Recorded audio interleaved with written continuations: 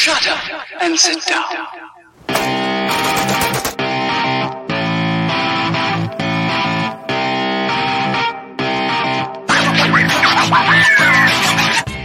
By all means, go for it. Have fun. Just leave me alone. People are coming together more and more and more and more as the government has been failing us more and more. I'm against being shitty to people. You can't research your way into understanding somebody. One way or another, I'd rather have the fight now.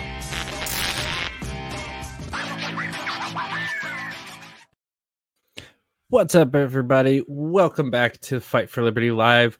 We have an awesome show for you guys tonight. Reed Coverdale's back on for his 6th appearance on the Fight for Liberty, but the first time in 8 months, so we've got a lot to catch up on.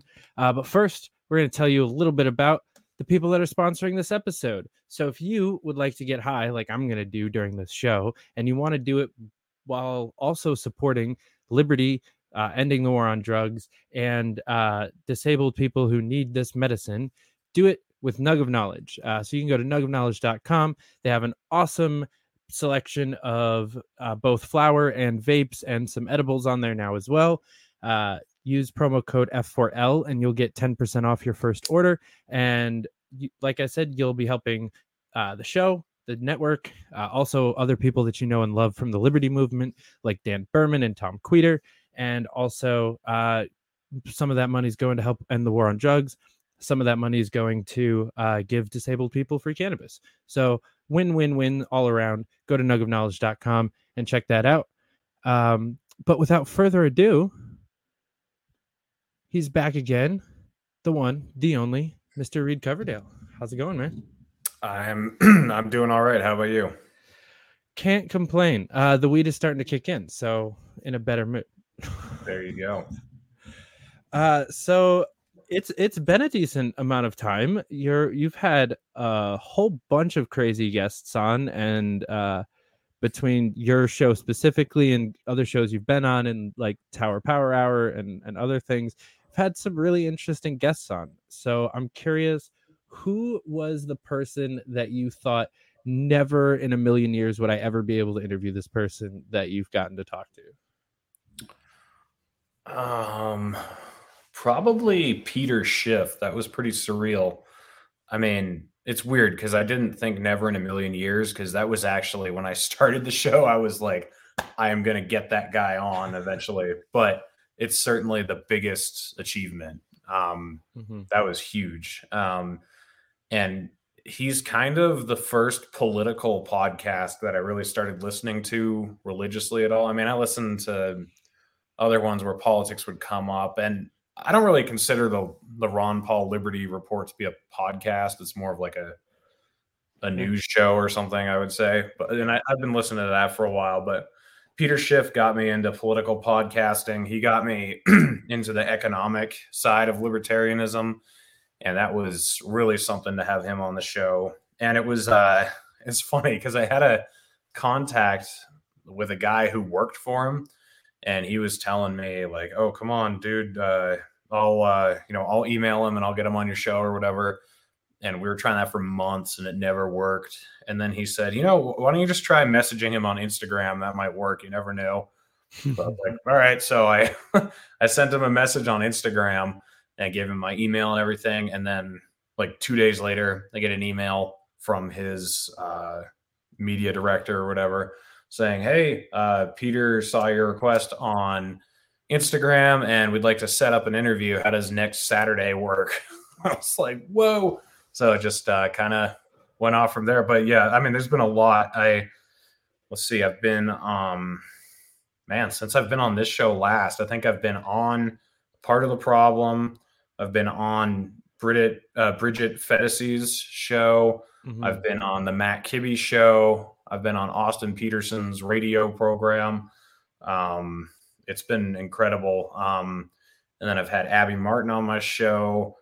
Tom Woods. Who else? I mean, there's so many people. I'm just trying, Mike Rivero, Sean Atwood, all sorts of like really big names that a lot of them I didn't even really know. I didn't really know who Sean Atwood or Mike Rivero were before I started doing this, but then you find these people and it's just, incredible the rabbit holes you go down. And where you end up. So it's been a wild ride, man. Yeah. Some of those names are kind of crazy to think of, and like you've been on the radio now, like the actual radio. Yeah, it was pretty nuts. I don't know how many people that radio show reaches, but Austin had me on to talk about the trucking shortage and, the government controls that are making that worse, specifically in truck driving. I don't know a ton about the ports and the backups there, but I do know about like the driving shortage and the new regulations that have made it harder to get drivers on the road and taken a lot of drivers who were on the road off the road. So it was, that was cool. Yeah, but to what you were talking about earlier, it's crazy how actually approachable some of these people are. You just assume that these guys have like a whole team of people set up to stop you from getting to them.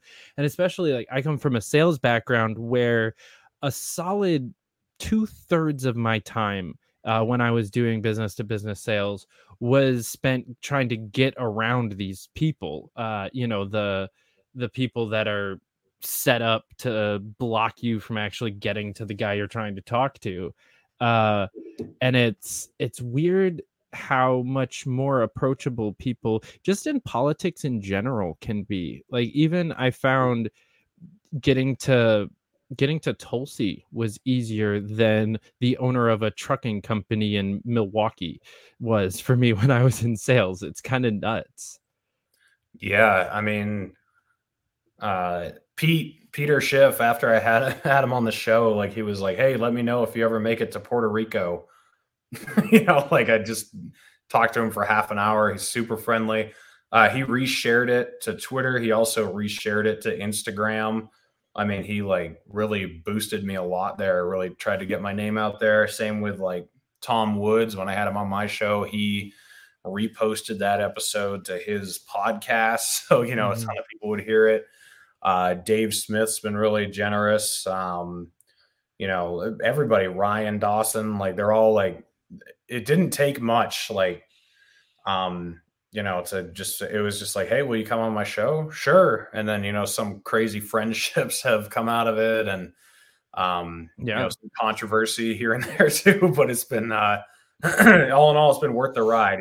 You can't have a good experience without some rough road, so the controversy just comes with the territory. So I don't know what you're talking about. I don't know of any controversy from various guests of any shows. That doesn't happen. No, that's never. Exactly.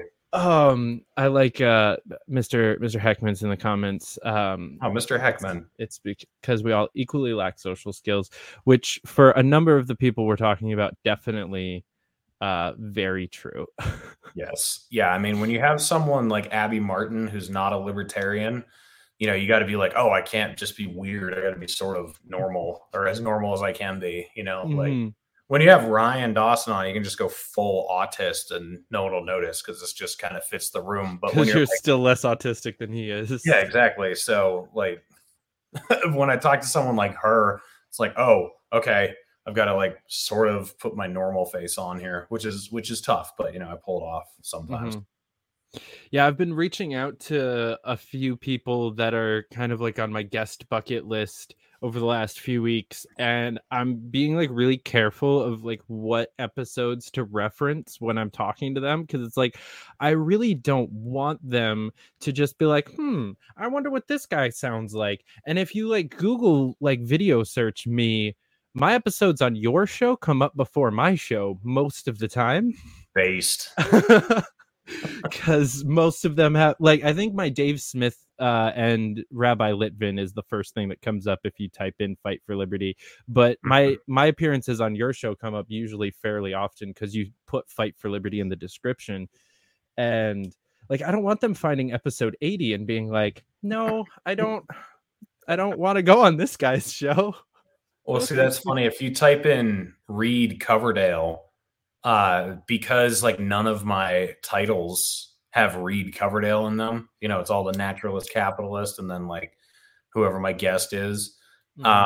Usually what comes up first is all my Tower Gang appearances. So like if someone professional is like, I wonder who this I've been trying to get Mike Rowe on the show.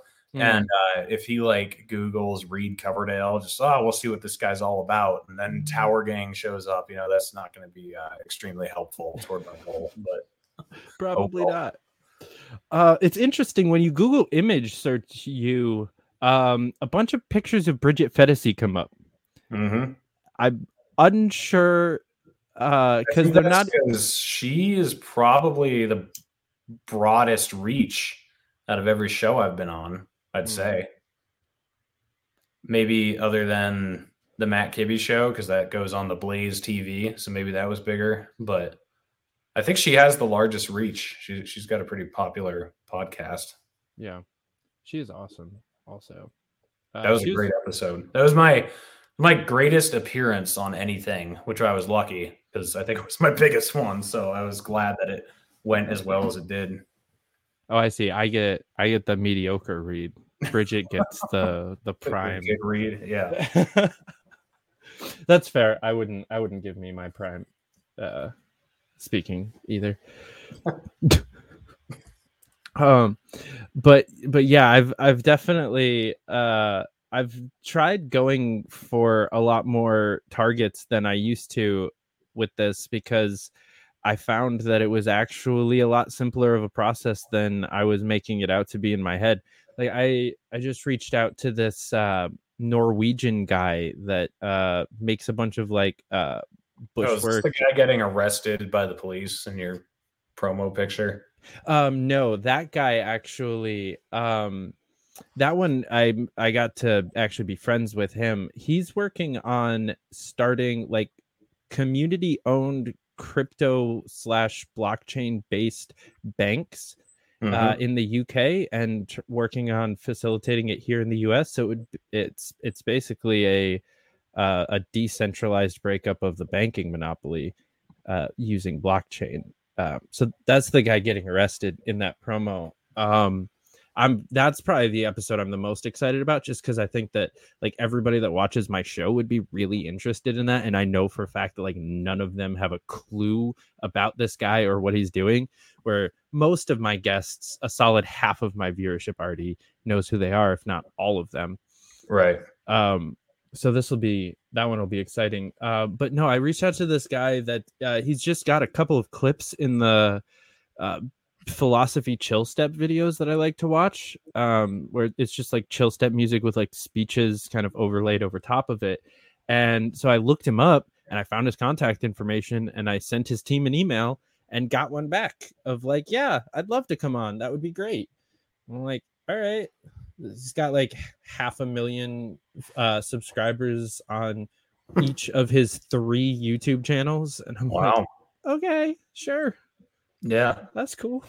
Yeah, my most recent strike like that was Maria Farmer, probably the highest profile Epstein victim. Someone just recommended on Twitter that I have her on my show, and so then I just tweeted out, Maria Farmer, I'd love to have you on. And then she ended up messaging me. She's coming on Sunday, which is very timely because I think the trial's going to be over this week. It should be. I think on Saturday it actually ends. Yeah, that was pretty nuts. And then I was like, all right, well, that worked. Hey, Whitney Webb, I'd love to have you on to talk about Epstein. She's another big media character, and she answered like, okay, well, I'm pregnant right now, but after I have my baby, I'd be willing to do it. So I don't know, sometimes those shots in the dark, that's how I got Nick Gillespie on the show. I remember I just like tweeted out, these are 5 people I'd like to have on my show, and I forget who I listed, but he was one of them. And so you never know what's going to work, but yeah, sometimes you gotta. I'm still working on Tulsi. Like, she said she'd come on, and now she's kind of ghosted me. I don't know if that might be my fault. I might have burned that bridge and she's just not telling me, but I was very judgmental toward her 9/11 take. That it's just because they hate us because they're Muslim. They're okay. To defend her, she didn't say because they're Muslim. She said because of their radical Islamic extremist ideology. but it's just like, that's not correct. And I saw people freaking out at it for the wrong reasons. They were upset at her because she was Islamophobic or, xenophobic or something. I'm like, no, that's not it. It's just that it's not accurate to say that they just hate us because of their religious zealotry. There's a deep seated imperialist problem that has driven people to extremism. It's from bombing them and sanctioning them and occupying their lands for decades. That's why they hate us. So I don't know. Maybe I burned that bridge. I don't know. But anyway, some people you have to really, you got to really nag at them and then they eventually do it. And then other people, it'll just be a tweet and you end up having someone with a huge following that you've known about for years on your show suddenly. So yeah, Twitter's a miraculous place when it comes to just making weird connections. Like you mentioned Sean Atwood earlier. He was one of the first like really random celebrity follows that I got. Like he just followed me one day. Just like I didn't tweet at him. I had never tweeted at him. Like I've never really interacted with him. He just found me and followed me once. And I was like, that's weird. Thanks, dude. Yeah. And then like Mark Pellegrino was a connection that I never would have made anywhere out other than Twitter. Like we just got into an argument together defending Magnus going on Olivia Rondell's show. And it was really funny because like I got into the argument defending Magnus as like, hey, he's not a Nazi. And then Mark joined the argument and I was like, oh wow, I'm on the same side of a Twitter debate as Lucifer. That's kind of neat. And then about 2 hours later, I realized that the conversation had shifted all the way from Magnus isn't a Nazi to Olivia should be able to have Nazis on her show if she wants. I think I agree with both of those points. So I do, but I realized that like we had lost the actual defense of of Magnus, and we were just basically assuming that the critiques were right and that he is a Nazi, but it's still okay. And I was like, hold on, guys, wait a minute. I need to backtrack a little bit because I've been out of the conversation for a little while, and y'all have turned this into something else. But he followed me after that, and I was just like, all right, might as well shoot my shot, and got him on. The earliest interview I've ever done, I had like just woken up 5 minutes before I clicked the go live button. So this was like 2:00 in the afternoon, or it was like 9 a.m. It was. Oh man, you'd only been up for 5 minutes. I wish, man. I need to get whatever job you do or don't have. So don't. That's the glory of it. Work on political campaigns. You'll make almost nothing, but you will have all of the free time that you don't know how to use. Yeah. And a mountain of to-do list items that you don't want to do. And somehow those two things don't overlap in your head the way that they should. And you don't just use your free time to do the to-do list. Right. I'm trying to think who the first show I did where I was like, okay, wow. I think it was probably the one you were on with Jeremy and Dave Smith. Like that was surreal. That was the first one where I was like, whoa, this is crazy. Yeah. But before that, I remember the first one I was nervous doing. The first one I was really like, oh my God, I'm like, I really don't want to screw this one up. It was Scott Horton. And it's not that he's a jerk or anything. It's just, I was like, I do not want to look like an idiot in front of this guy. I want him to feel like I have some modicum of knowledge of foreign policy. So I was just like the 2 days before I had him on, I was in California and I was hauling this really heavy load. So I was just driving straight all day. Like, I wasn't dropping off or picking anything up. It was just a big load coming from Utah down to California. And I was just listened to like 20 hours of his podcasts. And then I actually took notes, while I was stopped in the truck stop, and actually had like questions laid out, which is something I hadn't done in a while because, I don't know, like the beginning of this year, I sort of stopped writing out questions and just doing everything kind of off the cuff. Mm-hmm. And I did not do that for him. I was like, no, I gotta have bullet points for this guy. And it was a very good episode. But I remember that was the first one I was like biting my nails a little bit, you know? Yeah, that was when I had him on the I was gonna say the first time. I've only had him on once. I can definitely relate. That was I really he's not a mean guy, but he's definitely someone that has the ability to say mean things very politely in a way that crushes your soul. And you know, I definitely didn't want to like pull a Spike Cohen or anything. And because I had him on after that had happened, and I was just like, please don't tear me a new asshole, Scott, please. That was rough. I felt so bad for Spike, but at the same time, it was like sort of a conversation that needed to happen. So I was like, no one has any idea what we're talking about. We'll just not elaborate. We'll just, you know, like you didn't even see it, right? I was the only one who I did not. Yeah, it was just secondhand information. I have a bunch of friends that were watching it. I was not, and I'm kind of sad no one like sent me the link like as it was going on because it got removed pretty quickly. But yeah, Scott was awesome. Actually, that was one of the first interviews that I did that I was like, wow, I'm actually a decent interviewer. That was like a good show. I was like, and I think even you like made a comment about like the questioning on that episode. And I was like, people like my show. People watch my show. Aw. Yeah. Because he was long before like I had Dave or like Shane Hazel or Mark Pellegrino or any of those names on. He was kind of he was the biggest name I interviewed when I interviewed him. So are you surprised how little some big names will draw, and then you'll have some nobody and it'll get a lot of views? I've always been shocked by that. Like I don't know. Like I thought Nick Gillespie would get a lot of views, but it was like 1,000, and I was like, that's it. Like I thought it was going to be like 10,000 or something. But it's weird, you know, like you never know which ones are really going to be a hit and which ones are just going to be a flop. Yeah. I've noticed that the people that I have on that have a more engaged audience, rather like regardless of size, but just percentage of engagement that they actually have with their audience seems to come out more in views.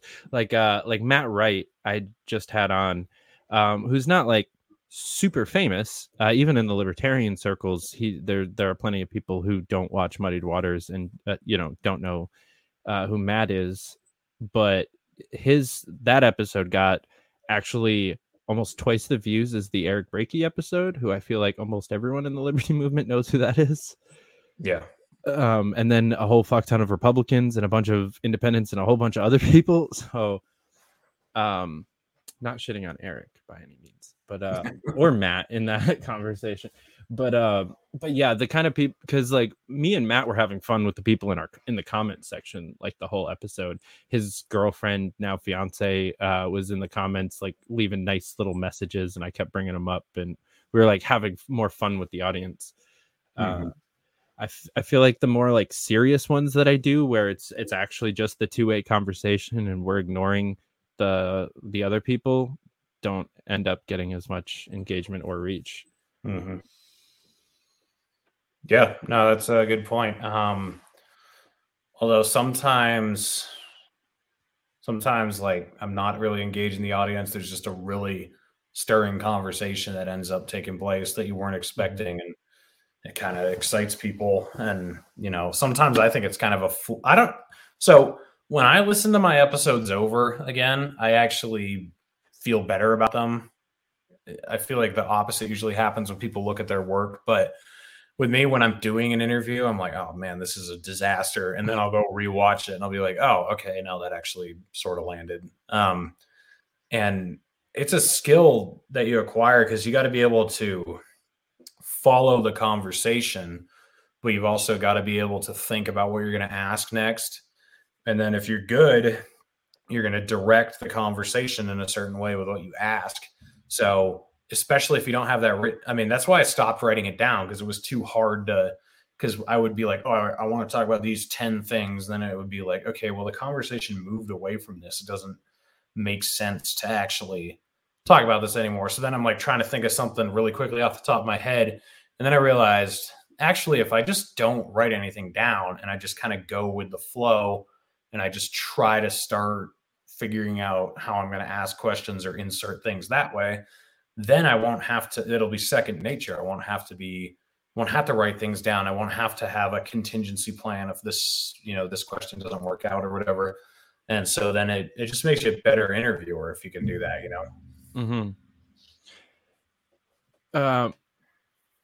When do you ever miss still having the to go to and how do you actually think of things on the fly? Because I don't do interviews on the fly almost ever. I didn't have much written down for this one because I figured you and I don't usually need questions written, but I usually have at least 7 or 8. And I kind of went the opposite when I came to the same problem that you just described, but I went the opposite way where I started actually writing my lead-ins for my questions as well.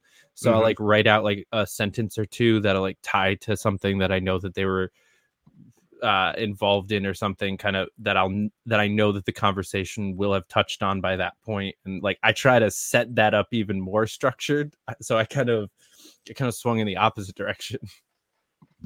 I don't know. I mean, I just, I've honestly, I've had a lot of political conversations throughout my life. It's just something I've done a lot over the years. And then, it's good practice, coming on your show and doing it for 2 hours, like we would last year, or even, 2 years ago now. That's incredible thinking, early 2020, which was almost 2 years ago now. When I was when neither of us were sizable at all, we were both kind of just with our 70 subscribers or whatever. We were just, I don't know, we would just bullshit for 2 hours. And I think that was good practice. And so, once you have the big dogs, you just got to be thinking at a little bit higher level than if it's just you and me, you know what I mean? I don't know how you feel, but I feel like the smartest person in the room regularly. So maybe you don't because you're on political campaigns. But I didn't mean it that way. I did not mean it that way. But it's still how it came out, and I'm going to clip that for sure. But I know I work, the places I work, people don't know anything about politics. They don't know anything about any of the issues or how the system works or whatever. So I was always the most well-versed on that type of thing. And now I'm the least versed usually when I'm having people on my show.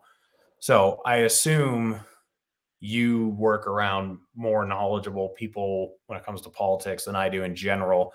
So I don't know if you feel like the most knowledgeable person in the room all the time because you're working on political campaigns. Whereas if you were working in a lumber yard, it would be wait, you guys don't know what red flag laws are, or you don't know what civil asset forfeiture is? What percentage of the population knows what civil asset forfeiture is? Probably 5 to 10, maybe. I don't even think it's that. I would guess 2%, but I'm sure everyone you work with knows what that is. Yeah, pretty much. Exactly. So in my situation, I'm with a bunch of politically illiterate people all the time. And then when I go on a podcast, it's oh shit, now people actually know this stuff. So I sort of have to be more on top of it. Yeah, I definitely I'm not usually the smartest person in the room. Or at least I try not to be. I actually, my dad used to always say when I was growing up that if you're the smartest person in the room, then you're in the wrong room.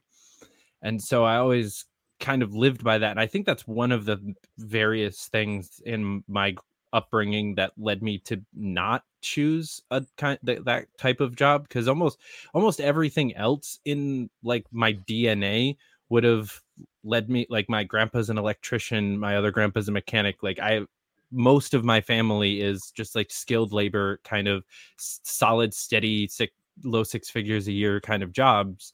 So most things would have led me into that type of a lifestyle, but I honestly think that saying is one of the things that pulled me out of that, because I was always trying to be not the smartest person in the room, and then when you're around a bunch of smarter people, you get smarter, and then you have to find a different room, and then a different room, and now I'm with a bunch of fucking autists that have just spent their entire lives reading books.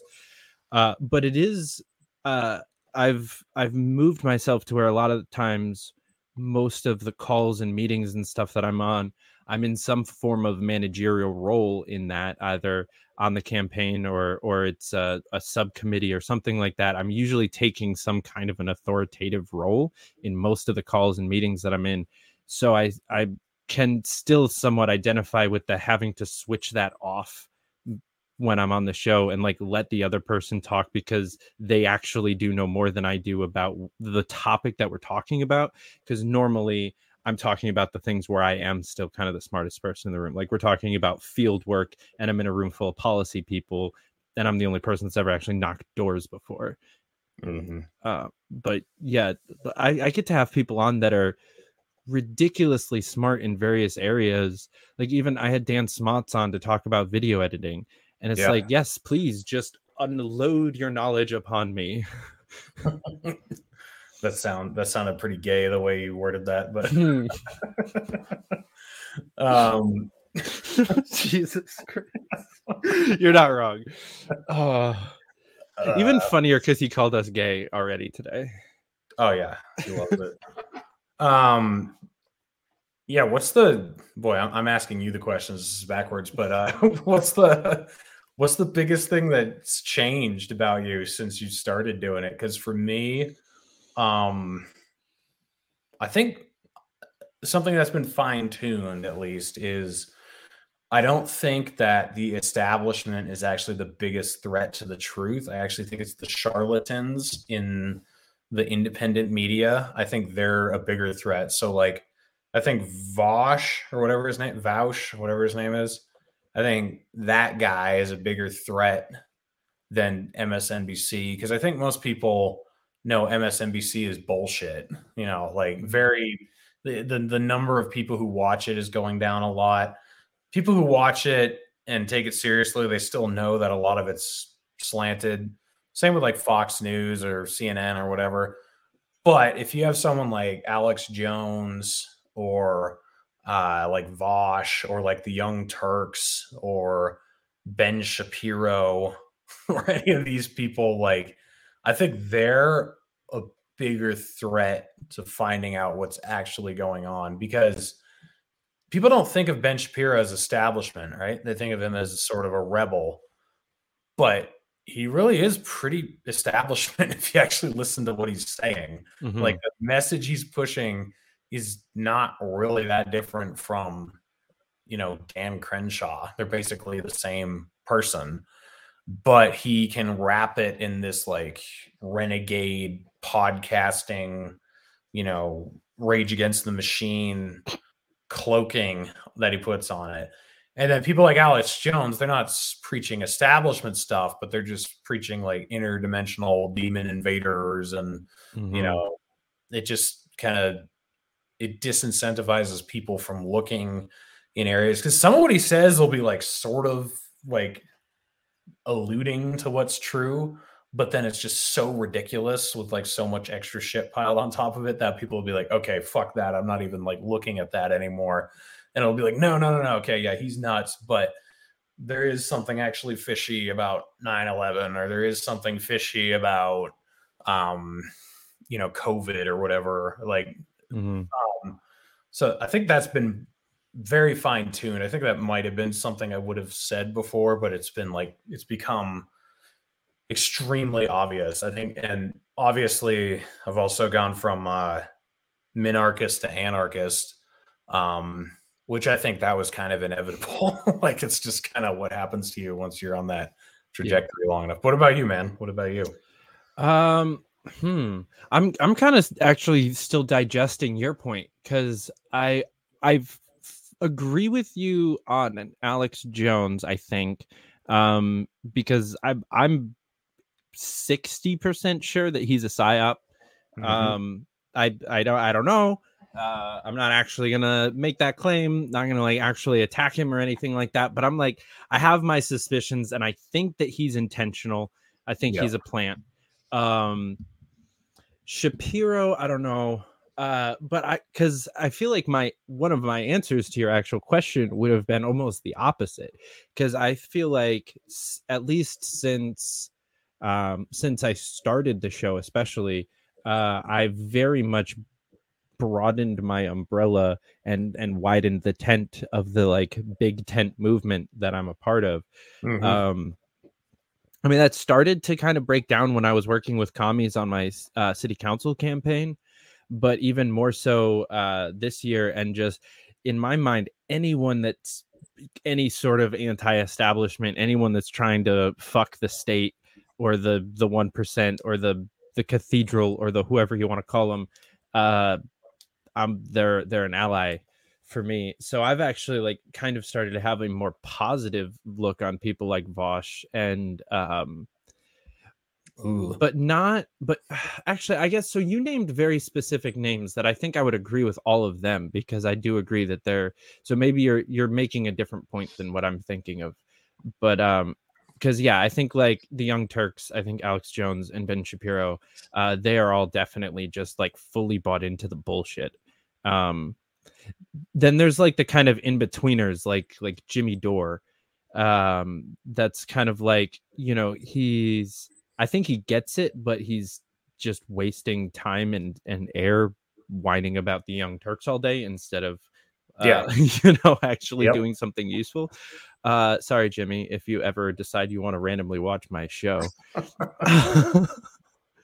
You do. That's somebody that I thought I was gonna have on when I started the show. I was like, I can get to Jimmy Dore, and that's hasn't been a thing.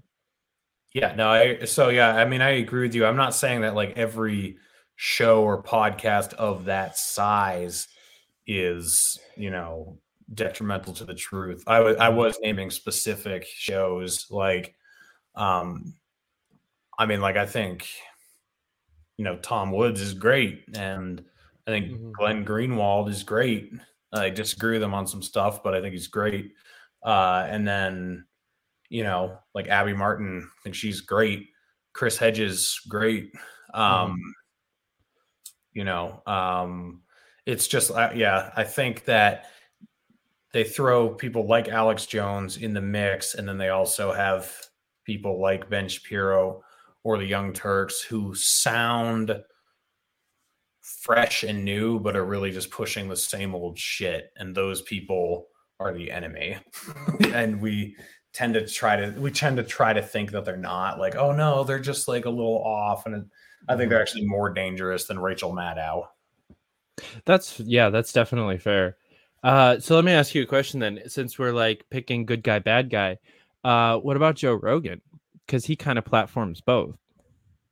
Yeah, I think he's neutral. Like, I don't think he really has too much of an agenda, you know, other than like freedom of speech and expression.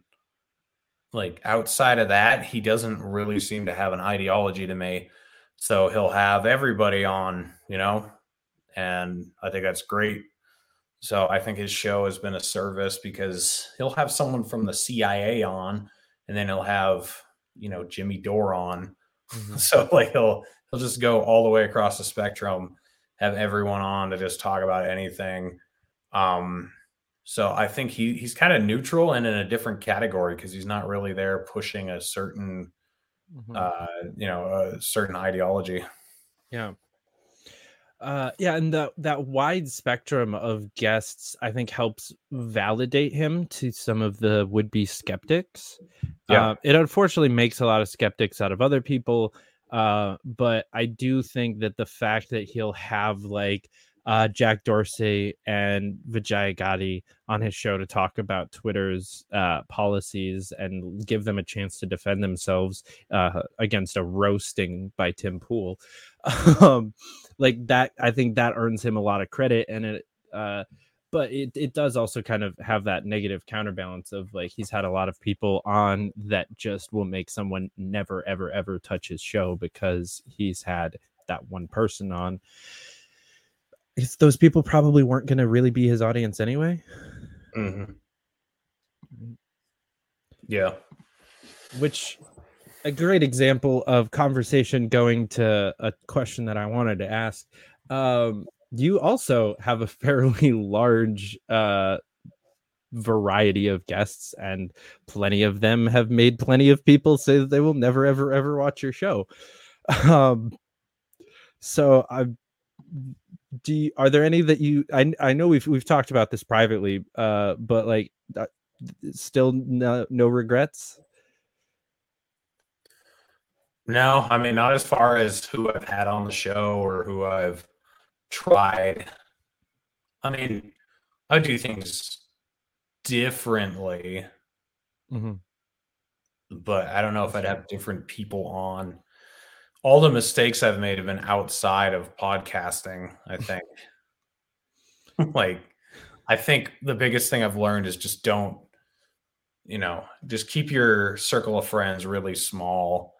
And I mean, dude, people have phone numbers of people that they've met on Twitter and they've never met in real life, and they've never, they didn't get to know them at all, and they'll send them their phone number, and then they'll be exchanging all this crazy information with each other. And I've made a couple mistakes, not with the phone number thing, but in that, in the information exchange thing. Luckily, I haven't done anything that's gotten me in too much trouble. I haven't given any of my like super private information away, but like, just, you're not here to just make friends, like you gotta kind of protect yourself, and you gotta realize that a lot of people out there really just suck. Even people who can inspire you in video format or speeches they make, or certain things they say, like they can really like be like, wow, that is incredibly true and incredibly powerful, but they can still be scumbags. So just kind of like prepare your heart and mind for that. Just be ready. Like, once you get to know your heroes, you might wish you didn't know them, Yeah, I mean, I will say that I flew to Mexico to meet up with someone that I met on Twitter, and that worked out pretty well. But under most circumstances, don't give out your numbers on Twitter unless she's really, really pretty. All right, guys. Exactly. Or he. I don't judge.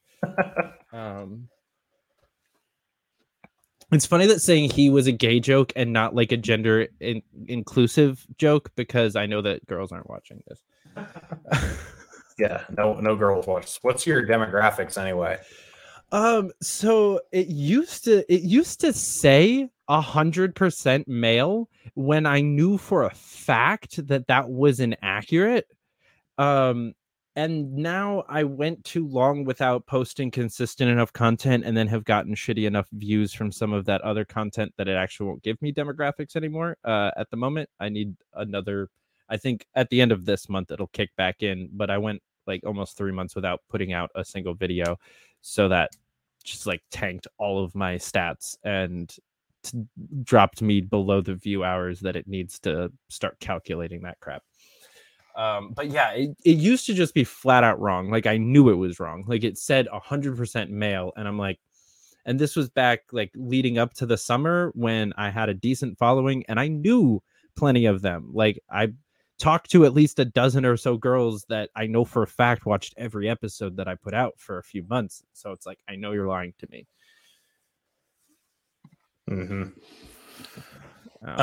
Judging from the chat, I think this is a mostly male dominant audience tonight. I have 98% male, which is an improvement because I was at like 99.7 back in probably the last time I came on the show. Like back then, I was 99.7. So I'm doing good. I'm going the other way. Nice. I have met women who watch my show, which is kind of cool. Like most of my demographic is mostly like 25 to 40-year-old men. But when I was at Porkfest, I talked to this like 50-year-old woman who said, I watch every episode of your show and I think it's great. And I just thought that was cool. I mean, that was one of the coolest, it's just not what you expect. A 50-year-old woman who watches every single episode. I was like, wow, that's pretty cool. That's great. Yeah.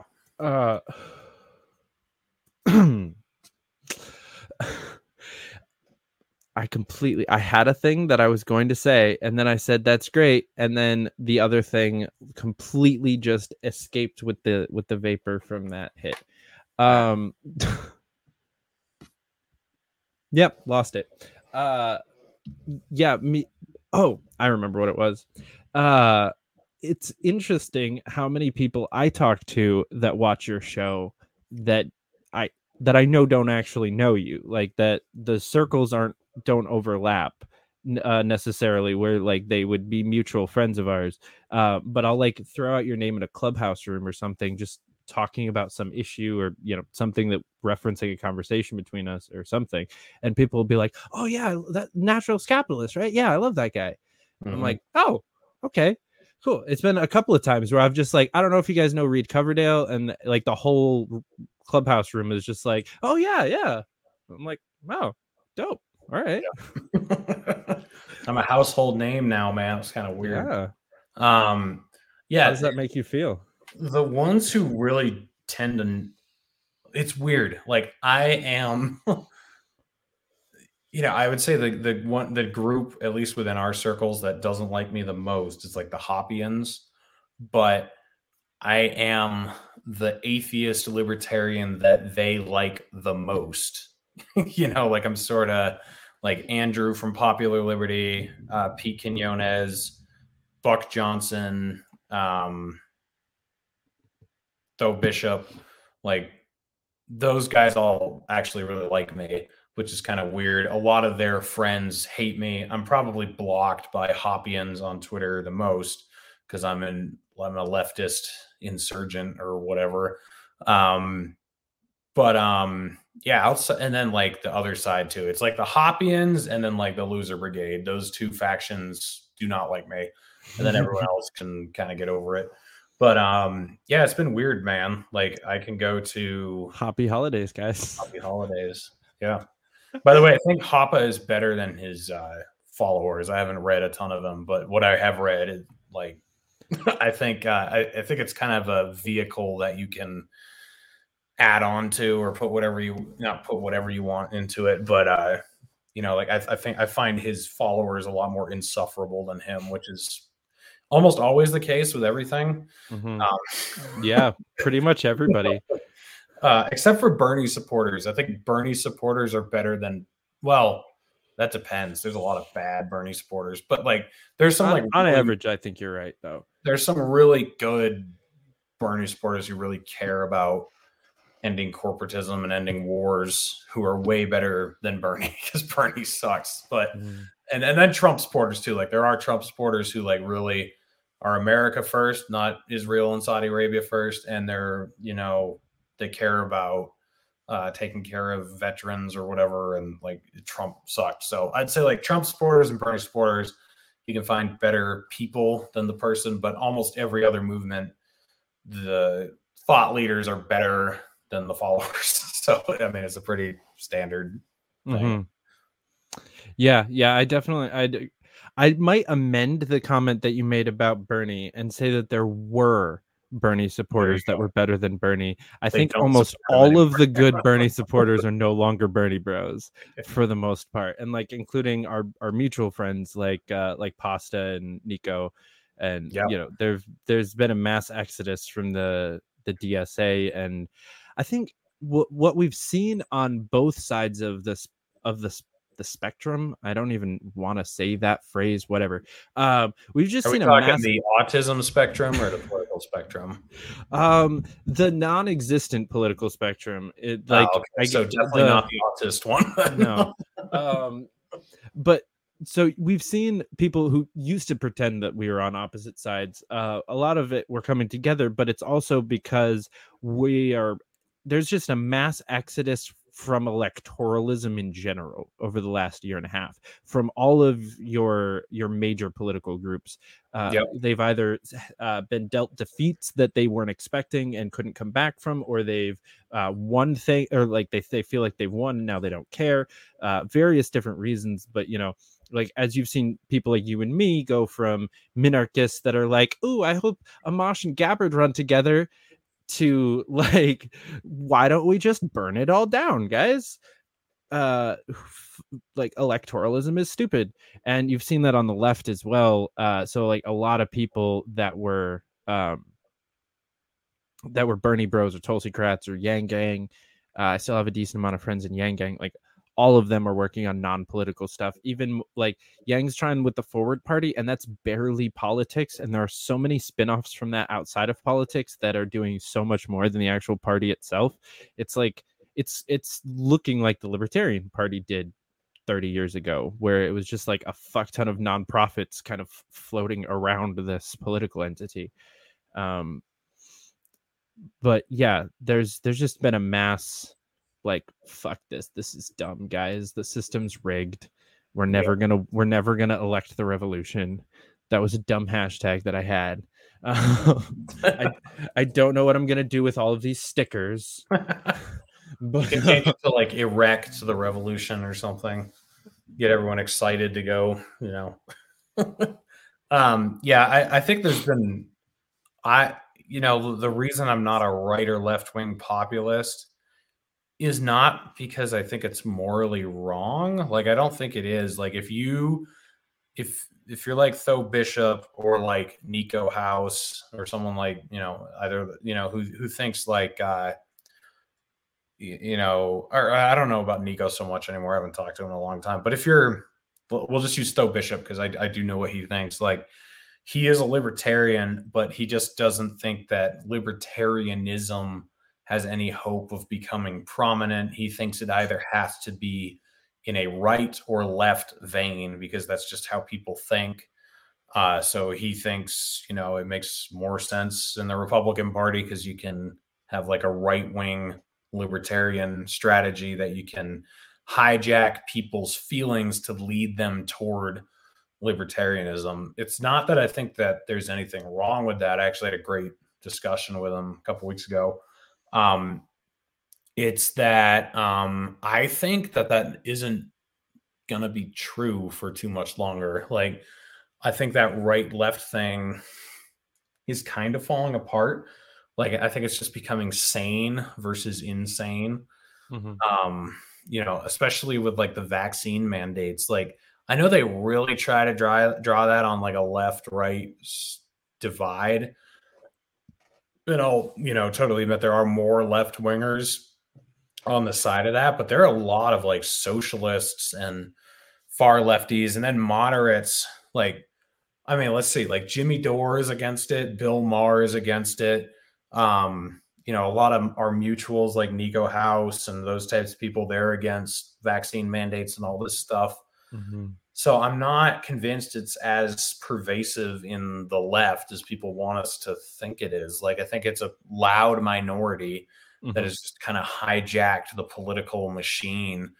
And I think people are getting sick of it, And so you're seeing people who used to disagree on everything and used to hate each other just be like, you know what? Like, I don't really care what you think about guns. And actually come to think of it, like, I don't really care if you have guns or if you don't have guns or whatever, and like, I've just kind of seen that breakdown taking place and people are kind of dropping their signature issues. Like, I don't see as many people championing Medicare for all anymore or build the wall or, like any of those like bumper sticker issues you used to see. Like, people are just like, I just want to have my freedom back. And I just want to be able to go to the grocery store and I just want to live a normal life and I just want to be left alone. So I think like that top bottom scale is actually becoming more important than the right left one, which is what I want to happen because I don't and I'm not talking like deep Marxist philosophy versus like, you know, like Hoppian or Mises or Rothbardian, uh, you know, um, Paleo. train of thought, or like I Mhm. don't think people think that deeply. Like I don't think your average Democrat has ever read Marx or thinks in a collectivist way or wants to remove all private property. Like I don't think they've ever philosophically dug that deep. They just are like, I hate what's happening right now. Make it stop.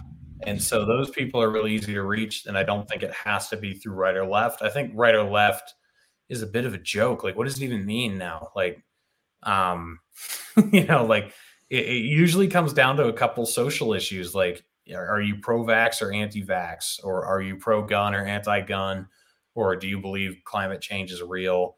Do you think it should be Mr. Potato Head or androgynous potato head? And that's like what defines you as right or left. And it's stupid. Like I don't think most people give a shit about a lot of that. So I don't know. I don't think that the right and left populist way is actually going to be productive forever. I think we're headed toward a more pro-authoritarian versus anti-authoritarian. And I don't think that people should I think that, religion and culture and those type of things are always going to matter, and that people who agree on those type of things are going to come closer together.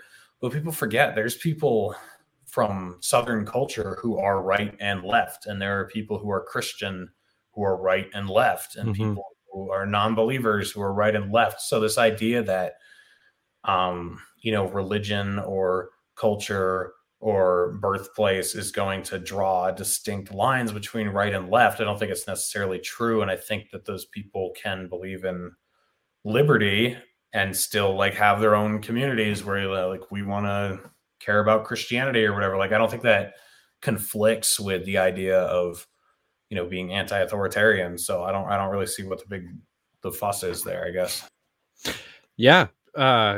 Couldn't agree more with literally that entire monologue. That was all right on the head. I similarly have started I've gotten to the point where I get really annoyed and like hard to control myself, annoyed and lash out at people when they get too stuck in the right and left bullshit.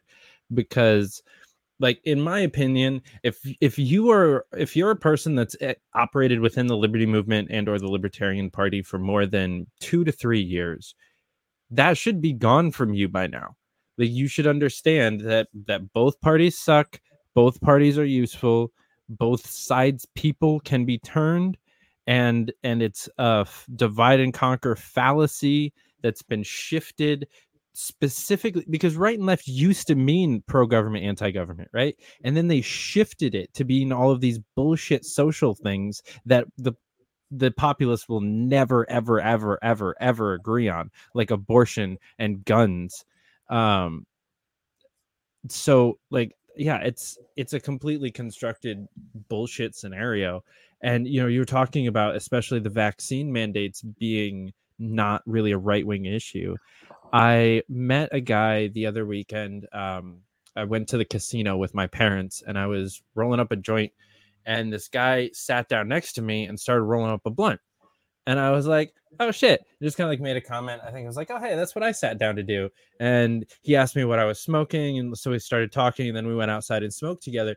And this guy grew up in New York, moved to California when he was in his early 20s, has lived out there for the last decade, owns cannabis shops, clothing shops, like by the book lefty, Asian American with a man bun, like you would just peg him as a hardcore like liberal Democrat.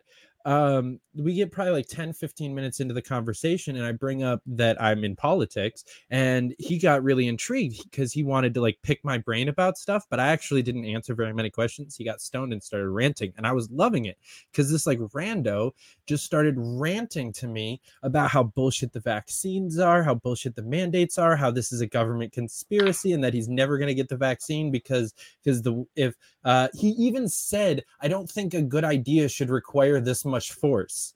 And I was like, he almost said the thing. Yeah. No, I mean, I think that more people believe that and they're just afraid to say anything. Mm-hmm. So I think on the right, it's more culturally acceptable to be against the vaccine mandates. But I think there are a lot more people who are on the left who think it's bullshit, who are just like, it's just kind of like, you're not supposed to say anything. So, yeah. And that's why you see people walking away from it, So I don't know, things are tough right now, but I find a silver lining in all this chaos because I think it does push people out of their comfort zones and gets them to start thinking about things, and hopefully pushes people toward desiring liberty more because, this slow burn we've been in forever, the government just takes little by little by little by little and no one notices that it's happening. And then suddenly you end up in 2020 and 2021 and we wonder how we got here. But, when things are happening quickly like they are now, people are paying attention and they're fighting back and they're saying, no, fuck you. And you're seeing people want out of public schools and you're seeing people, showing up at their school board meetings and, trying to change things at local levels. I know a lot more people who are going to run for some local office now because they want to fortify their town against the state or their state against the federal government or whatever. So I think all that is, that's all a good thing. And I think it was necessarily going to come at the price of tyranny because the slow burn doesn't get people motivated to do anything, I guess. Yeah, I'm excited about the possibility of the kind of kickoff situation that we're coming up on if this trajectory continues. I think that there's still a slight chance that the US is salvageable. I give it like a 10% chance at this point. Which is why actually I'll save that. Because I was about to go into a whole other tangent. But yeah, it is very encouraging to see a lot of people are waking up from this, a lot of normies, and like even the people that I know that are like retardedly pro-vax are mostly still anti-mandate.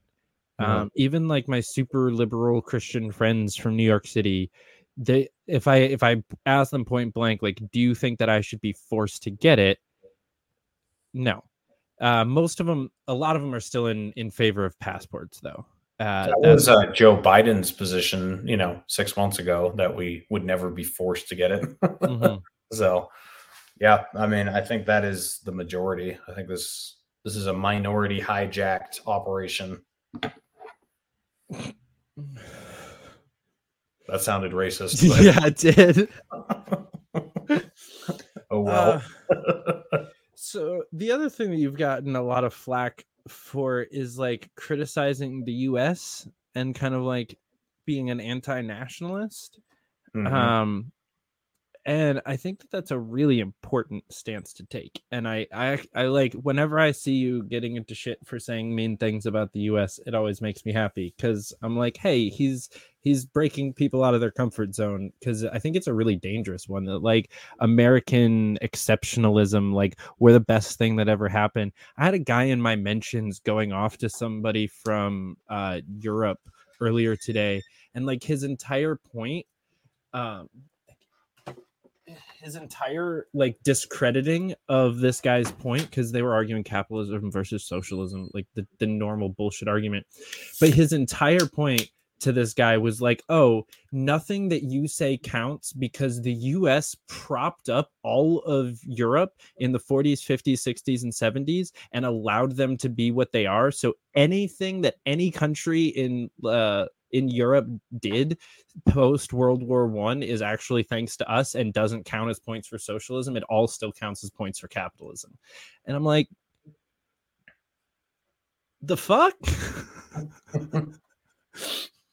Yeah. I think it's important to draw a distinction between Americans and America, or the American government, because I do think, I have my own thoughts about Americans in general now. Like, I do think in general they're gluttonous, lazy, and stupid, So, but that's still not as bad as the American government. The American government is way worse than gluttonous, lazy, and stupid. American government is one of the most evil institutions that's ever existed on the face of the planet. We've orchestrated the murder of millions of innocent civilians, the murder of millions of civilians, over lies, like over the Gulf of Tonkin, over the WMDs in Iraq, over the Lusitania, whatever. There's a lot of things that have been embellished or that have been painted as though they were, deceitful, vengeful attacks from foreign governments, and that we needed to, go bomb the shit out of them to show them who's who. And, even domestically, like what we did to the Native Americans, the institution of slavery, and then like after slavery, the war on poverty and the war on drugs. And I don't know, like there's not a lot to be proud of from a governmental standpoint. Every achievement the Americans have made has been mostly like private sector, individuals creating amazing things and, expanding and pushing west or whatever. And I don't know, like almost all the terrible shit was subsidized by the government, pretty much all of it, like murdering the Indians, enslaving Africans, basically enslaving people through the war on drugs. That's all been the United States government. Everything that we've accomplished has been in spite of our government, not thanks to it. Yeah, we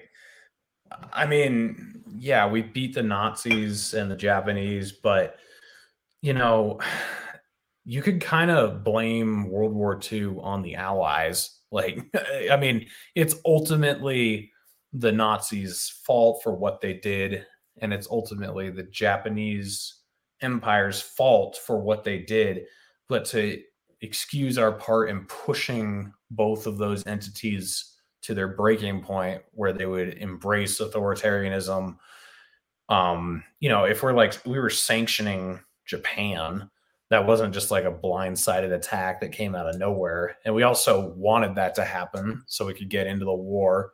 The Germans were, in economic shambles after World War I. They were just punished, they basically had to pay for the war, and they weren't allowed to have a military over a certain size, and they were burning their currency in their fireplace to stay warm because it was so worthless.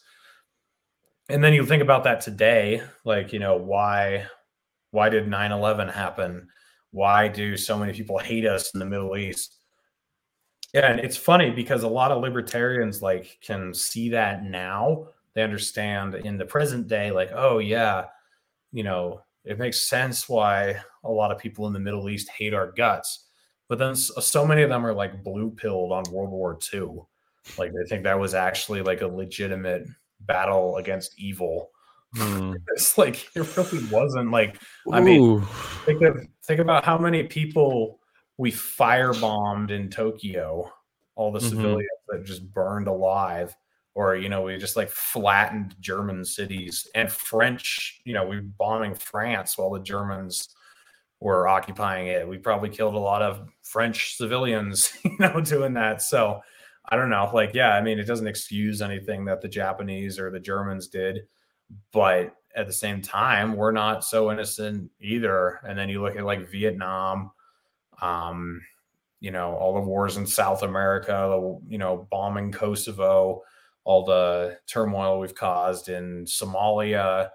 And, like, it's not, I mean, you go back further, like the Civil War, like the Spanish American War. I don't know, all of them. Like we have such a whitewashed vision of what history is, that it was America, defending the rights of men all the time. It's like bullshit. That is not what we've ever done. Even like, I don't know, even the Revolutionary War, that was an upgrade. I think it was an upgrade, but we really win? Did we really get what we were looking for? I don't know. So No. I think you're right. It's like our accomplishments are in spite of our government, not because of it. Yeah. Damn. That was great. There were so many like quotable things that you said there, but I think the one that should go on the graphic is why did 9/11 happen? Damn. Yeah. And I think that, we were talking about like the social issues that divide us. And how bullshit that is. I think that a better indicator of whether or not someone is truly an ally is, what do you think about 9/11? What do you think about the USS Liberty? What do you think about just name it, like those different controversies, which is why the vaccine mandates kind of plays into that. But we're in it now. Like the propaganda is directed at us now on that one. So I feel like it's more excusable. And then also if someone is just like completely uneducated in this kind of stuff and they just don't know about it, if they're open to it, then awesome. But for the most part, like if you still believe the entire government narrative on 9/11, you're probably not going to pick up a gun and fight next to me in the revolution. Yeah. I mean, the official narrative being that they just hated us for our freedoms and they were sick of us living in our nice democracy over here, and they decided they wanted to try to bring their Sharia law over here, yeah, that's definitely what it was. Like, I mean, it's funny. There's even letters from Osama bin Laden, describing why they attacked us, because it had to do with the Israeli, the U.S. backed Israeli occupation of Palestine and Jordan. And it had to do with the Qana massacre and with bombing Iraq from Saudi Arabia, where we kept troops and bases in Saudi Arabia when we were supposed to leave. Like he listed a whole bunch of reasons. This is why we hate you, and this is why we're doing this. And it was just ignored it. Yeah, we were just like, oh, it's because they hate us because of our freedoms. They hate us because they ain't us. Yeah, exactly. Jesus Christ. Yeah, and I mean, if you and this is like where when I was describing Alex Jones as someone who kind of throws the scent off, like I do think coronavirus is real and that it has killed people.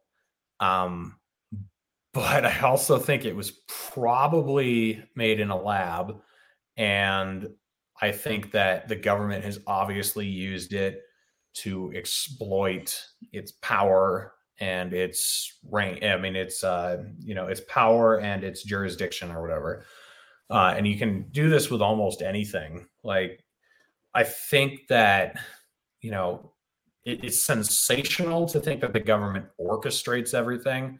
Like, I don't believe the government or the U.S. government orchestrated 9/11. I think they knew it was coming, and specifically the CIA and the NSA. I think that they both knew this was coming, and they wanted it to happen, and they let it happen. And there is a lot of proof of that. Like, they were monitoring the hijackers long before they hijacked the planes, and there was also. The Israelis were also monitoring the hijackers, and they actually had a moving company that they were disguising themselves as when they were really working for the Mossad, and they actually moved one of the hijackers, and they were living right next to them. And then the Saudi Arabian government also directly financed the hijackers on Flight 77. So, like, to look at that and think like there's nothing fucking weird going on there, that there wasn't any sort of foreknowledge or desire for this to happen or exploitation, like you're just blind. You haven't done enough research. Like, there's obviously a goal there, and people certainly, the U.S. government, the Saudi Arabian government, and the Israeli government have all benefited massively from the war in Iraq. The war in Syria. Like, those all fall directly into all those goals. It's made all three of them much more rich, much more powerful. So to just be like, oh yeah, it's just because these Muslims hate us because we let women wear t-shirts or something. It's laughable. Yeah. Yeah, I don't think that it was an inside job from the US government, but I definitely think it was an inside job from the US. Ish. Like it, or well, so like when you start getting into things like Building 7, and what happened there, and like the missing gold, and like the fact that the building fell very strangely for a building that just kind of got hit with some debris, same as like 6 other buildings surrounding it that miraculously didn't fall. Like there was definitely some like pre-planning, at least within the buildings themselves. Like there were people in those buildings the day before that knew that what was going to happen tomorrow, and were making sure that it was going to happen. Whether or not they were directly related to the government itself, who knows? I think a lot of libertarians get caught up in the government is the enemy and miss out on a lot of the other enemies surrounding them that make this shit happen. Yeah. So speaking of, bombs being in the buildings, do you know about the dancing Israelis and the moving vans that were pulled over and the Israelis that were interrogated and everything? No. So there were, forget how many, I think there were 2 vans that were seen at the World Trade Center.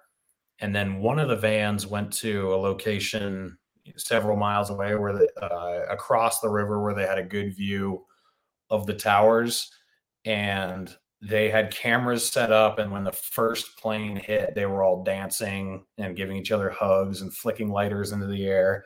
That's the dancing Israelis term you might have heard before. But then these vans were pulled over, and the first thing that the guys said when they were pulled over was, "We're not your enemy. The Palestinians are." And the vans were laced. They had a K9 unit there, and there were traces of explosives in the vans, and they had been at the World Trade Center that morning. And then you hear reports, like, I don't really buy the whole controlled demolition argument, but I think there were bombs in the lobby. And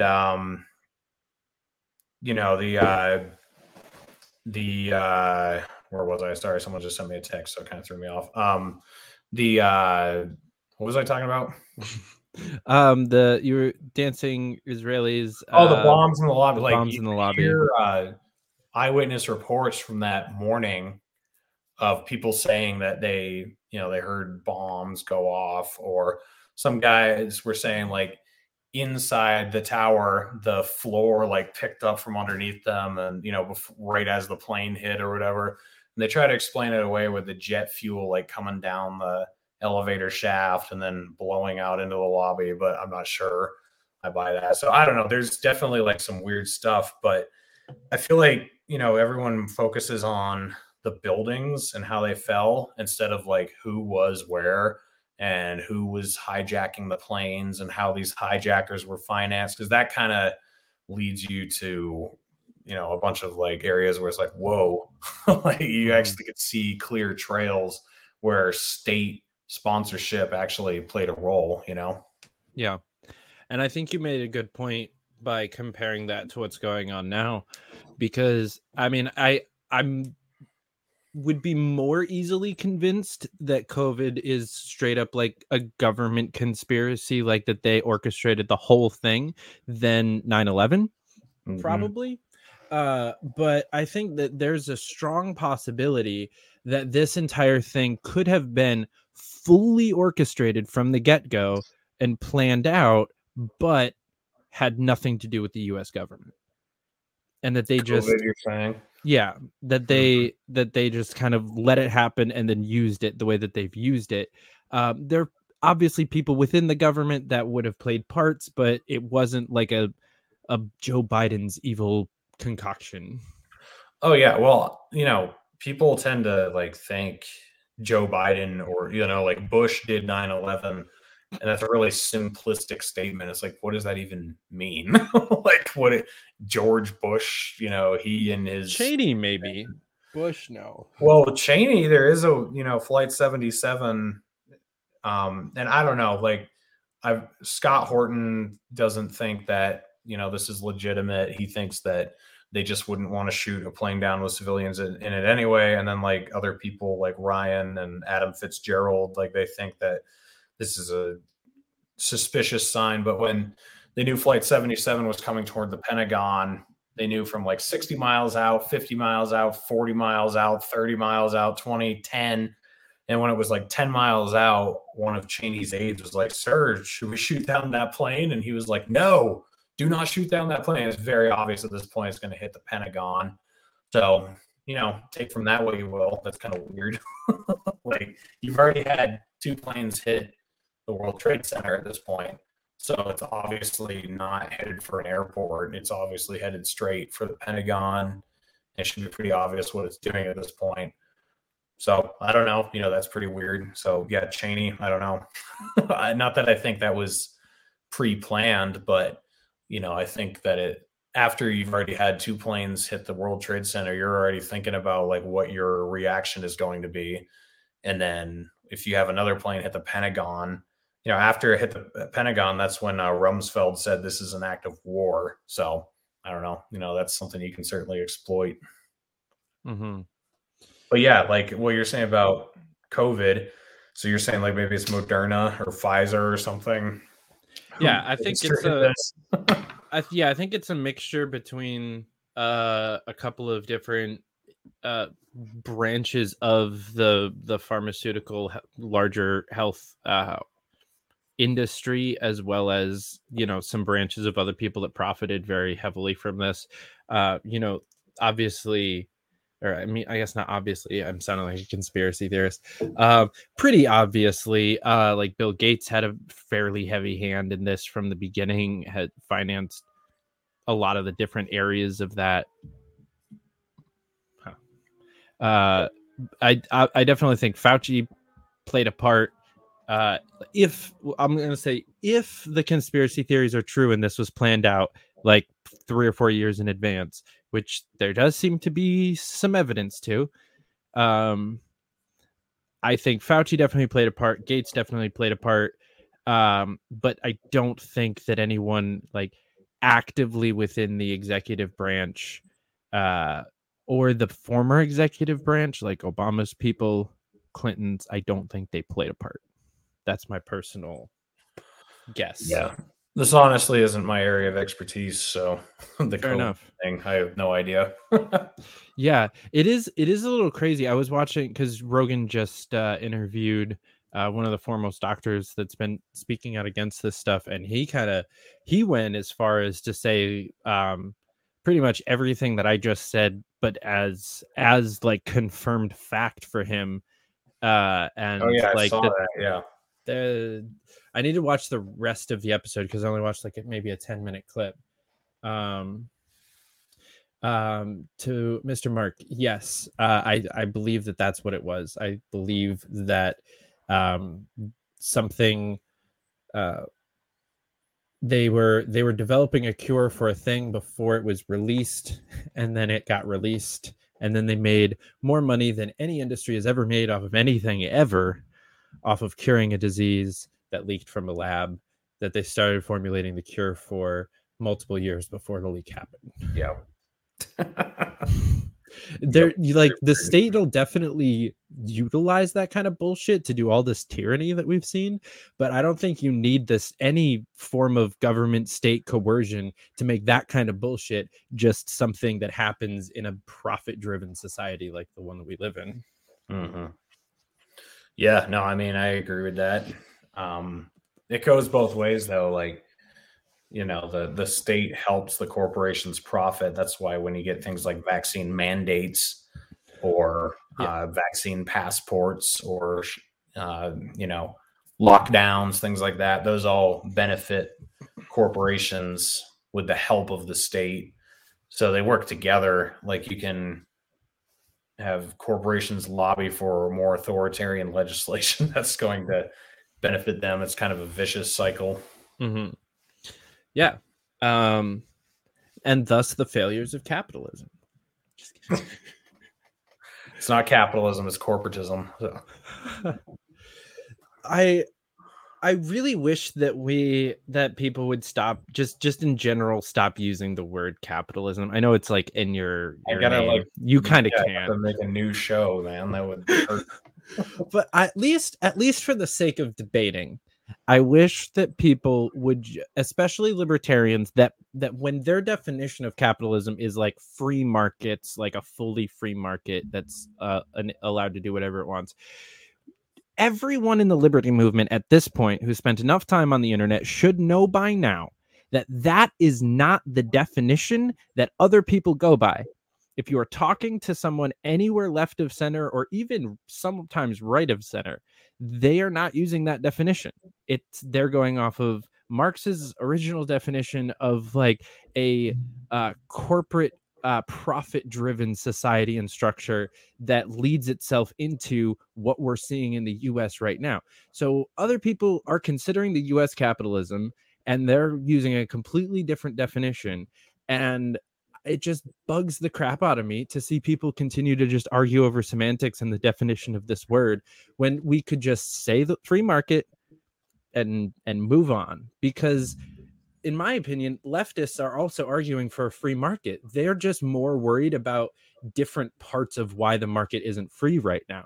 They can see that even non-government involved monopolies are still making the market unfree. The things that like Walmart and McDonald's are doing, obviously, yes, we have our arguments for why those are government funded, but they're seeing other problems and they want to fix those problems.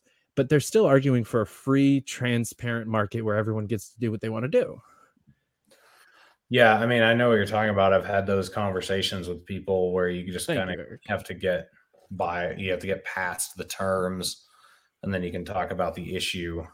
I don't know. I mean, it's just easy. Capitalism, socialism, I think it's kind of like a sliding scale, like you can be more capitalist and more socialist, and they can kind of merge together. I don't know. Like we certainly have a mix of the two. It's it's private ownership with heavy government regulation and government, redistribution of wealth. So I don't know. Like you can have like communist to capitalist is just a sliding scale, and I'm just pretty much all the way at the capitalist end where I just want no government intervention and I just want private ownership of everything basically. So I don't know. But yeah, I mean, I understand what you're saying. It's a valid point, but I just need someone to come up with a new catchy name for my show. I literally thought about it like halfway through my sentence of like people should stop using the word. I'm like, oh wait, shit, that's the name of this show.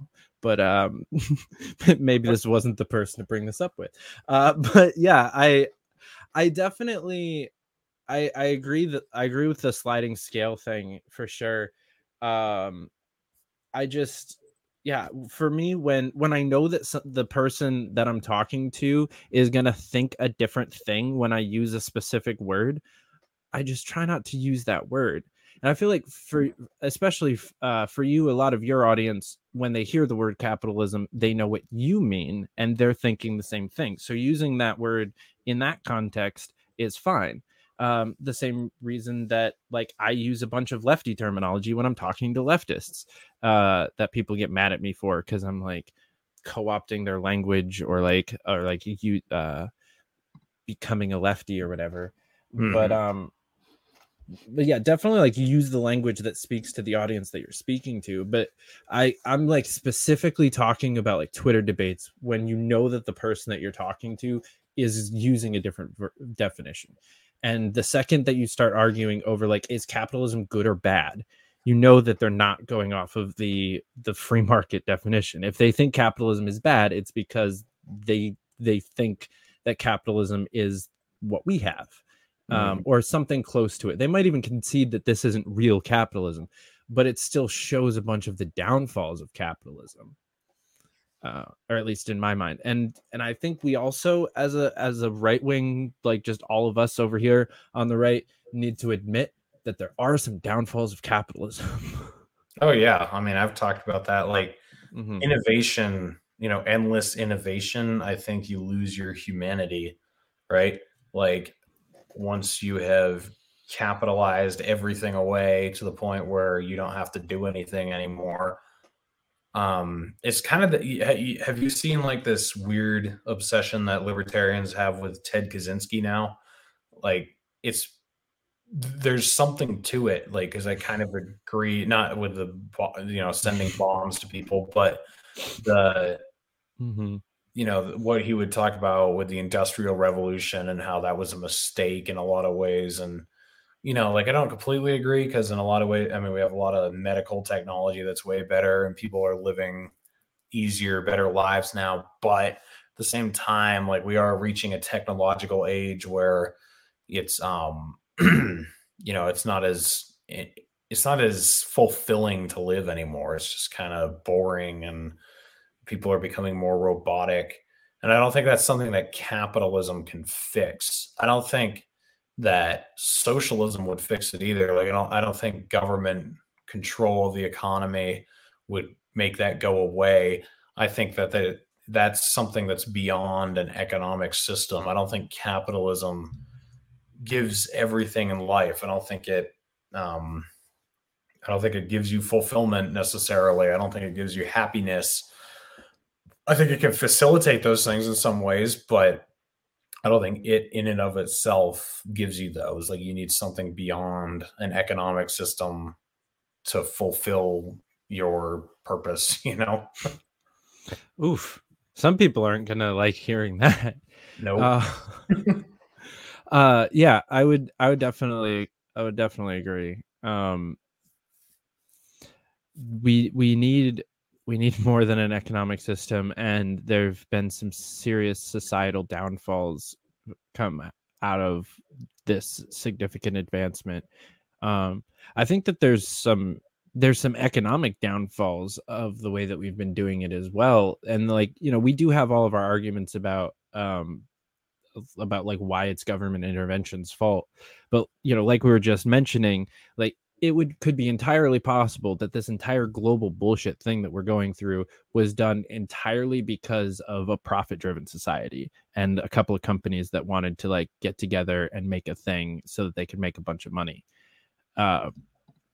Well, I don't think the argument is whether or not wealth, consumption, and competition are good or bad.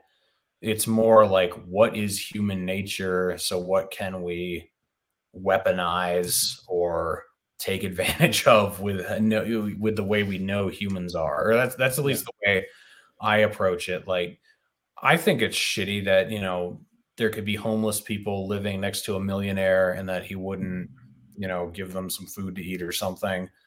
I agree, that sucks. But, so I don't think capitalism is morality. Like a lot of people like try to blend all this stuff, like libertarianism, capitalism.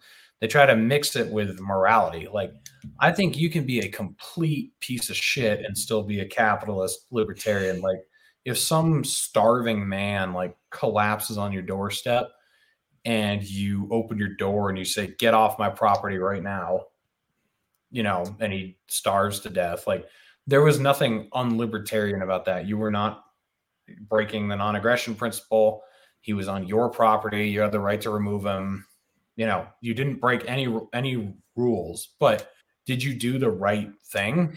No, I don't think so. Like, you know, there's a difference between morality and non-aggression and private property rights, you know. And it's funny because, you know, I'm an atheist. I don't even believe in the Bible or anything, but a lot of these Hoppian types in the liberty movement, you know, they are religious, a lot of them, and they do believe in the Bible, but they like put property rights first. Like that's the thing that matters the most. And like, you know, throwing people out of helicopters is, you know, kind of the way to go or whatever. I just like, I don't think, you know, I don't agree with that. Like, I don't think property rights is the end all be all.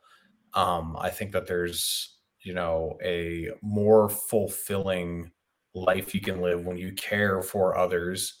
But I don't think that that conflicts with capitalism or property rights. I think it's actually more conducive to it. I think when you try to force people to take care of each other, that it doesn't, you know, you end up with more discrepancies because then you're trusting the state to do that. And the state has a monopoly on violence. It has a tendency to try to grow its own power and to forget about the people it was supposedly installed to protect and to take care of.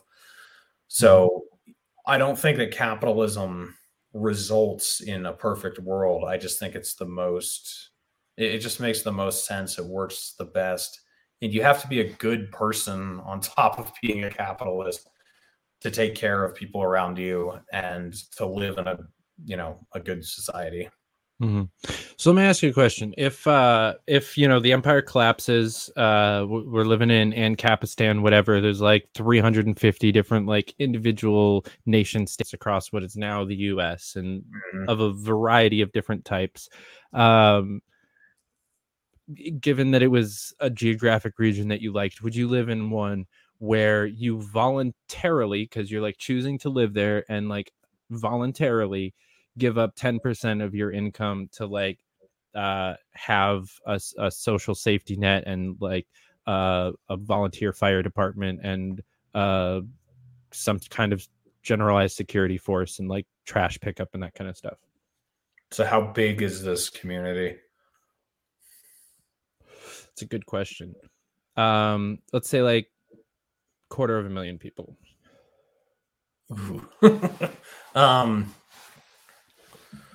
I mean, I feel like you're going to have that in any community. Like you're, like you do now, like privately owned gated communities.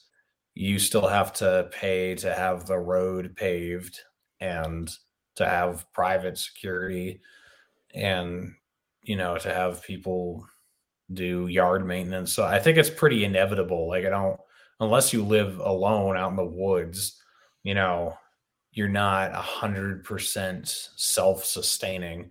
If you're in any sort of community, whether it's like a covenant community or you know, whatever, like you're going to have some form of collective money pooling to provide a service, I think. Yeah, that's a good point. Pretty much across the board, unless you're living out in the woods. Yeah, and I feel like more people would agree with you than would think. I mean, because you even just said like you're all the way at this end of capitalist, but then just made the point that you made. I think if more leftists knew that, they probably would hate us less. Because they assume that we're that one person that's going to like live in the community already that like unanimously votes to do this, and they're like the one person that doesn't want to give up 10% of their money, and they make a big fuss about it, and they're really shitty, and they assume that we're all that person that would just let the dude die on our doorstep and going, hey, get off my private property. Somehow we need to break that, and I really don't think making very large social media campaigns about like how much we hate homeless people is going to really help that. Would be great if we were doing, you know, the opposite, like a social media campaign like Spike is doing right now about like libertarians and anarchists helping people. I would be think, great. though, that the homelessness argument did have something to point to what we're talking about, that if you live in a community, even if it's private, even if there's no government entity there, you're still going to have security forces, you're still going to have standards. So I think that was, I don't know if you actually listened to that episode, though, when Dave did, but they were talking about that. Like, if you had a privately owned community and a playground was privately owned or something, like, you're still going to have some sort of service that will make sure that a homeless guy isn't selling drugs to kids or something. So it's like, I feel like a lot of people have this utopian idea of what Ancapistan is. We're like, oh, everyone can do whatever they want to do. Where in reality, Ancapistan is going to be more segregated than the United States is now. And I mean that not like by race necessarily, but by vaccination status, by, religion, by whatever. Like, if everything is privately owned, integration is probably going to drop to a certain point, and people are going to decide to invest their property in a community that shares their values. So a lot of libertarians are very like universalist, and they want everybody to like just get along. But I think the more you privatize things, you'll have more peace because there will be less conflict, but you're going to have people flocking together with more like-minded people. So you're not going to have like this breadbasket of everybody thinking differently as much. You're probably going to have more liberal people deciding to live in their fully vaccinated private community, and everyone who goes to their private school is going to be, have their 85 boosters or whatever it is by then. Like, you're probably just going to end up seeing that, because if you're voluntarily choosing where you're going to go, then some people have their preferences. So like, I think that's something else people should keep in mind. Which the liberals won't like that. Like, if you tell them, hey, if there is this like extremely straight edge, like white Christian society that doesn't want anyone that doesn't share their values and isn't their same color living in their neighborhood, like, okay, then don't move there. So I don't know, like, there's going to be stuff like that if this ever were to happen, and then you'd have communities where people are normal and they don't care, and that would probably be the majority of places. But I'm just saying, like, the polarization would probably increase in certain sectors. Yeah, and then like Manhattan could be like a little island that like never has any disease ever touch it ever, because like you have to go through like one of those like that scene from Independence Day where they like go into the room and get sprayed down with the shit, and then they go into the other room. I know there's a word for that, and it's actually more normal than just an Independence Day, but that's okay. Yeah, you're gonna have to go through like one of those when you're crossing the bridge or something like that, and that's cool too. Like, all right, I'm never going to Manhattan again. That's all right. I'll miss it, but it'll be okay, or I'll find a way to get in. Yeah, exactly. But finding a way to get in this case is a NAP violation, I'd say. Yeah, technically. Oh well, I don't care. Yeah. Sorry, guys. Yeah, I agree that. So, and I wasn't even trying to say necessarily that conversation about homelessness was completely like devoid of use. I just specifically think that it definitely didn't help the one problem that we were just talking about, which is everybody thinks that we're the kind that'll like kick homeless people off of park benches, and so they have to sleep in the street instead, or something. Like, I don't know. I'm personally, I know it has a lot to do with like where I've lived in my life. Like, after the parks are closed at night, I don't really give a shit if people are sleeping on the benches. It's one of the more comfortable places to sleep. I've had to do it. Yeah, no, I mean, I'm the same way. I don't really care. And I agree that that conversation was kind of out of left field, I guess. Like I didn't really get where it was coming from. Um, I just think that it's interesting that a lot of people, both right and left libertarian, think that we're going to have some sort of utopia where everybody just gets along because there's no aggression. And it's like, well, you're probably going to have a lot of Jewish communities, a lot of black communities, a lot of white communities, some racist communities, some, whatever. Like you're probably going to see that spring up in some places. And I think that's great. Like I'd rather the racists live in their own community and don't, bother other people, or, like the vaccinated, if they want to have their own little community they live in where, we are all fully vaxxed and, to live in this community, you have to, okay, fine, whatever. Like that's what's so great about decentralization and private property rights is that you can kind of, you can choose and you can move around and you can decide where you want to be. Mm-hmm. Yeah, 100%. I feel like a bunch of lefties would like to hear that. If we told them that like they could have Manhattan as their own, just do with it as you will. I guess the worry would be like if Manhattan and LA still kind of control the country the way that they do right now, it's societally would we be as free as we think we're going to be in that case, especially if Manhattan and LA are separately left to run rampant in whatever? I mean, if the government is dissolved, if the federal government doesn't exist anymore, then yeah. But I mean, the federal government isn't in New York or LA though. Like those cities control us through the media, through business, through finance, through a bunch of other things. If they are still like if Wall Street is still in Manhattan and that's still the thing that controls the entirety of our economy at the moment, or at least a solid chunk of it, even without the Federal Reserve, like the stock exchange is still important. And if we just let them go full-blown communist, what does that do to literally the rest of the country? Yeah.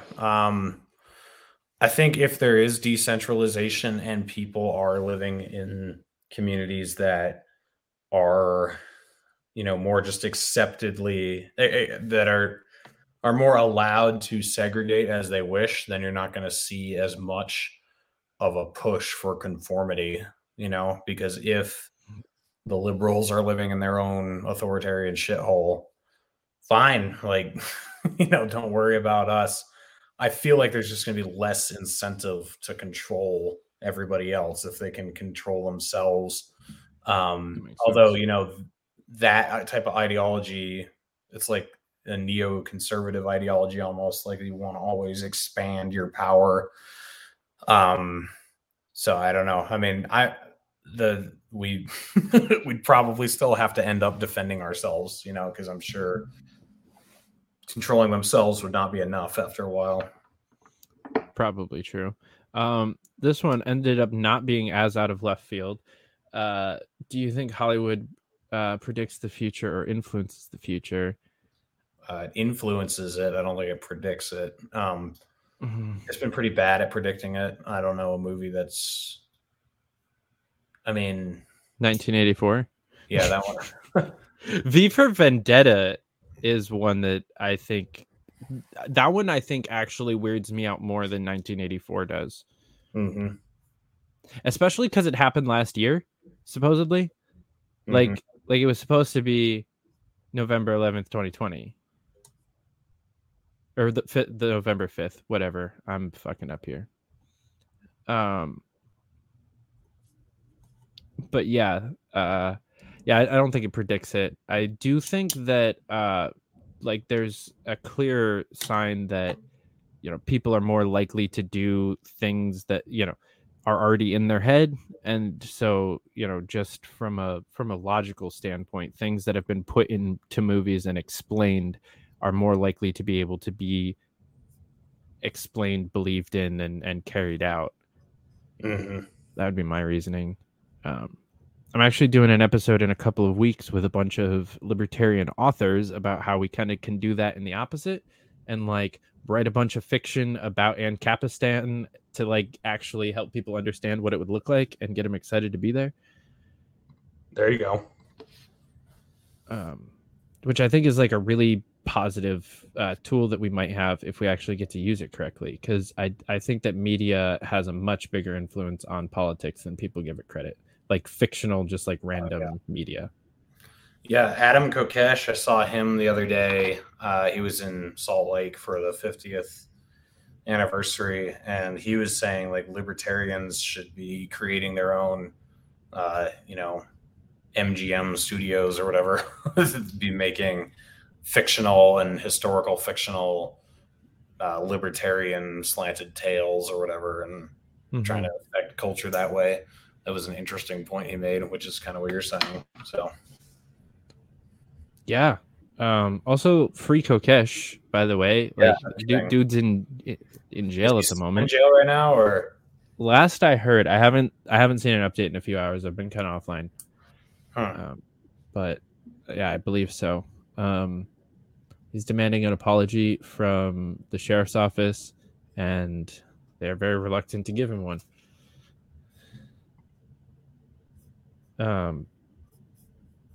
But yeah, I would really love to see us do a little bit better on that. Because it's very hard to like really explain to people what we're talking about. Because they've never really experienced freedom. Like they don't know what it could look like and the possibilities. Yeah.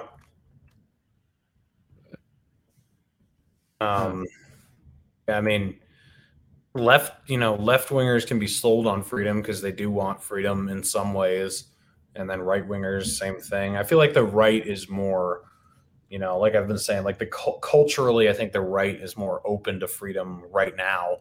It just kind of depends on what stage you're in. It kind of fluctuates both ways. Like in 2003, definitely the left, but today it's like, even though, like I said, I think a lot of left wingers are not really buying into this shit. They're just kind of scared to say anything. On the right, like the culture is more conducive to liberty and freedom. But, I think it's a message that can be heard everywhere all the time. Mm-hmm. Thank you, Forest Mommy, for that update.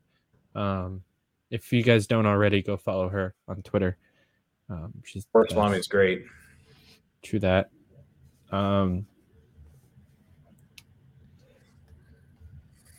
Sorry, lost my train of thought. Got distracted by pretty girls. Damn it.